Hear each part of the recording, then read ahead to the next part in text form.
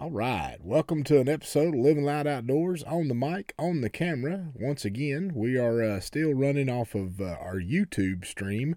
So we're recording this on YouTube, and then we'll post it live on our Facebook page so you can watch the video as well, or you can just listen to the podcast, whichever you choose, because we're doing both. We are going to do Led by the Spirit, Day 5. I am getting this put together kind of early because storms are brewing.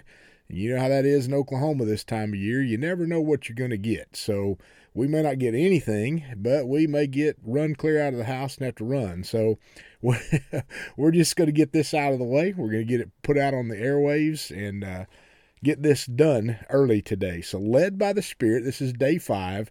The subtitle for today is Recognize the Gifts of God Around You. God places many things around us. He places a lot of people around us. Most of those, or at least some of those, will contain some gifts that we can glean from that are gifts from God in their lives. They're godly people. Salvation is in the great number of counselors, says the author of the book of Proverbs. Proverbs chapter 11, verse 14, Proverbs 11:14 says, "Where there is no wise, intelligent guidance, the people fall and go off course like a ship without a helm. But in the abundance of wise and godly counselors, there is victory." That's a powerful scripture. That's a great refrigerator prayer right there. Where there is no wise, intelligent guidance, the people fall and they go off course like a ship without a helm. But in the abundance of wise and godly counselors, there is victory. Many projects fail for lack of good counsel, or even good counselors. The crucial point when talking about counselors is to choose them well. They may be spiritual authorities. Maybe it's a pastor, a house group leader, but even also Christian friends or people who are more mature in their faith can in fact be good counsel. A non-Christian can also give excellent advice if that is his or her area of expertise. Might not be spiritual advice, but it could be advice on life, on finances, on many things. Even from a non-Christian can have great counsel, wise counsel, if they're an expert in that area. Here are some of the counselors here are some points to consider when choosing a counselor. First of all, it must be validated that this counselor has no conflict of interest in the decision. That's very important. For example, a salesperson or a banker who will be getting a commission is not necessarily impartial. If they're going to gain something from their advice, that's probably not going to be considered an impartial counsel, and they won't be validated. That could have a conflict of interest, in other words. Furthermore, one should not rely on titles, but on the fruits that people bear. Just because someone bears a title doesn't necessarily mean they're going to be great counsel or even good counsel. You need to look at the fruit of their labors. What is the fruit? Remember, we'll know a tree by its fruit, is what Jesus said. So what is the fruit of their labor? Are they a good counsel? Can you see the fruit that's been produced in their past? The author of the Epistle of the Hebrews tells us to consider the end of the life of our spiritual leaders and to imitate their faith.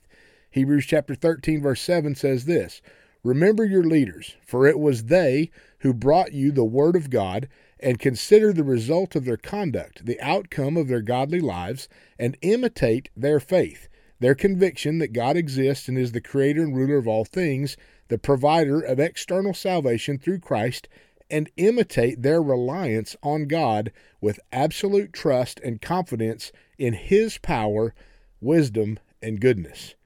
Whew. It's a mouthful in the Amplified Version. Hebrews chapter 13, verse 7. That's something you can go back and look at. Maybe look at it in a couple of different versions. I like the Amplified because I like how it expounds on it. "Indeed, someone's authority in a field comes not from his age or title, but from the fruit of his or her own decisions in that field." Again, look for the fruit. However, it is quite possible to learn from the mistakes of others if we are careful not to repeat their mistakes. That's not good counsel. If someone's made a mistake, we can learn from it. Don't repeat it, because we don't want to make the same mistake, right?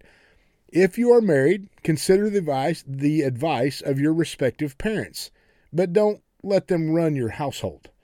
This is actually pretty good here.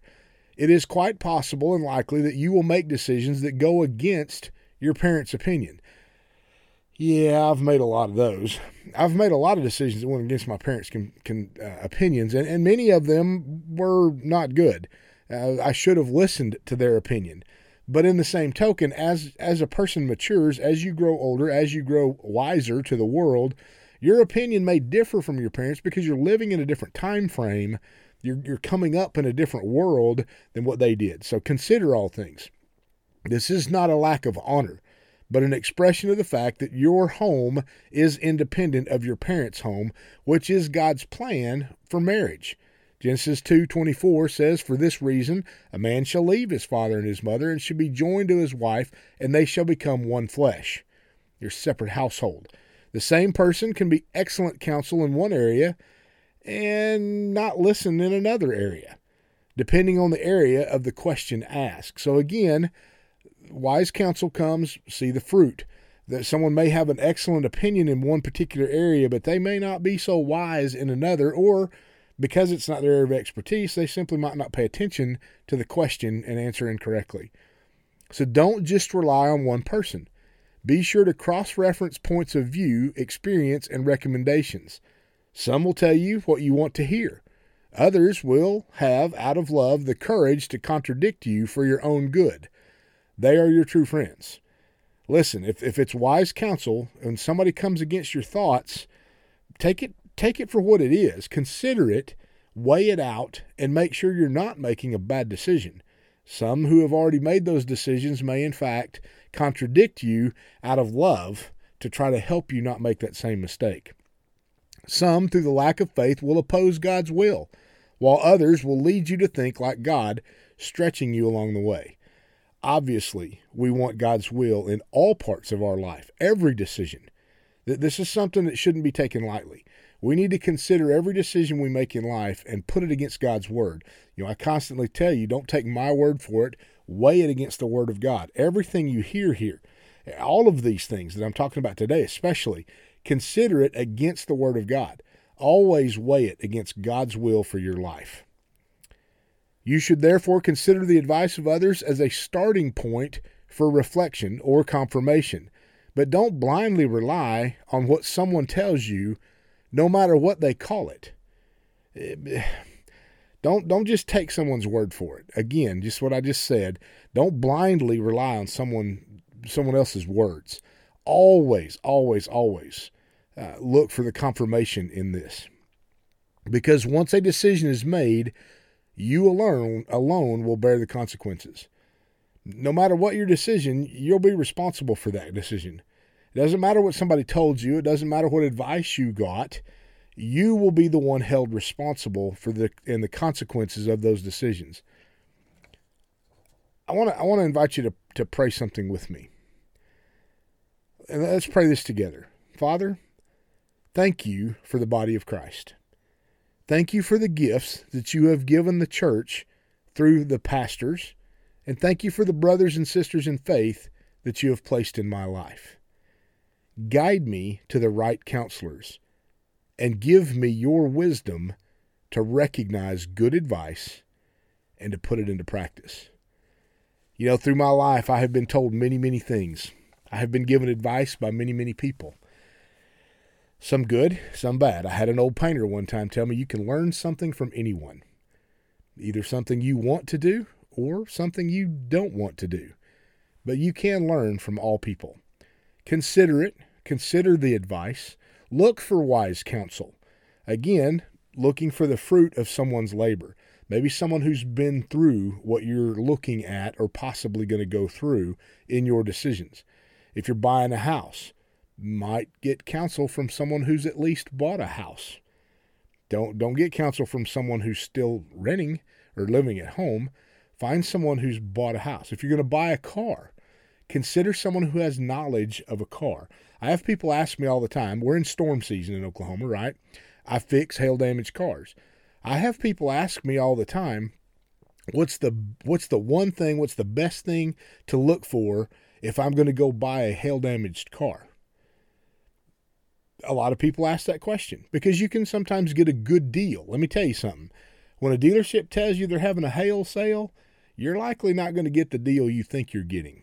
Consider that with me. I'll give you some advice right here on my field of expertise. But what I will tell you is this. When you go look at a hail car, when you go look at a car that you want to buy and it's hail damaged, here's what I tell people. Look that car over really well.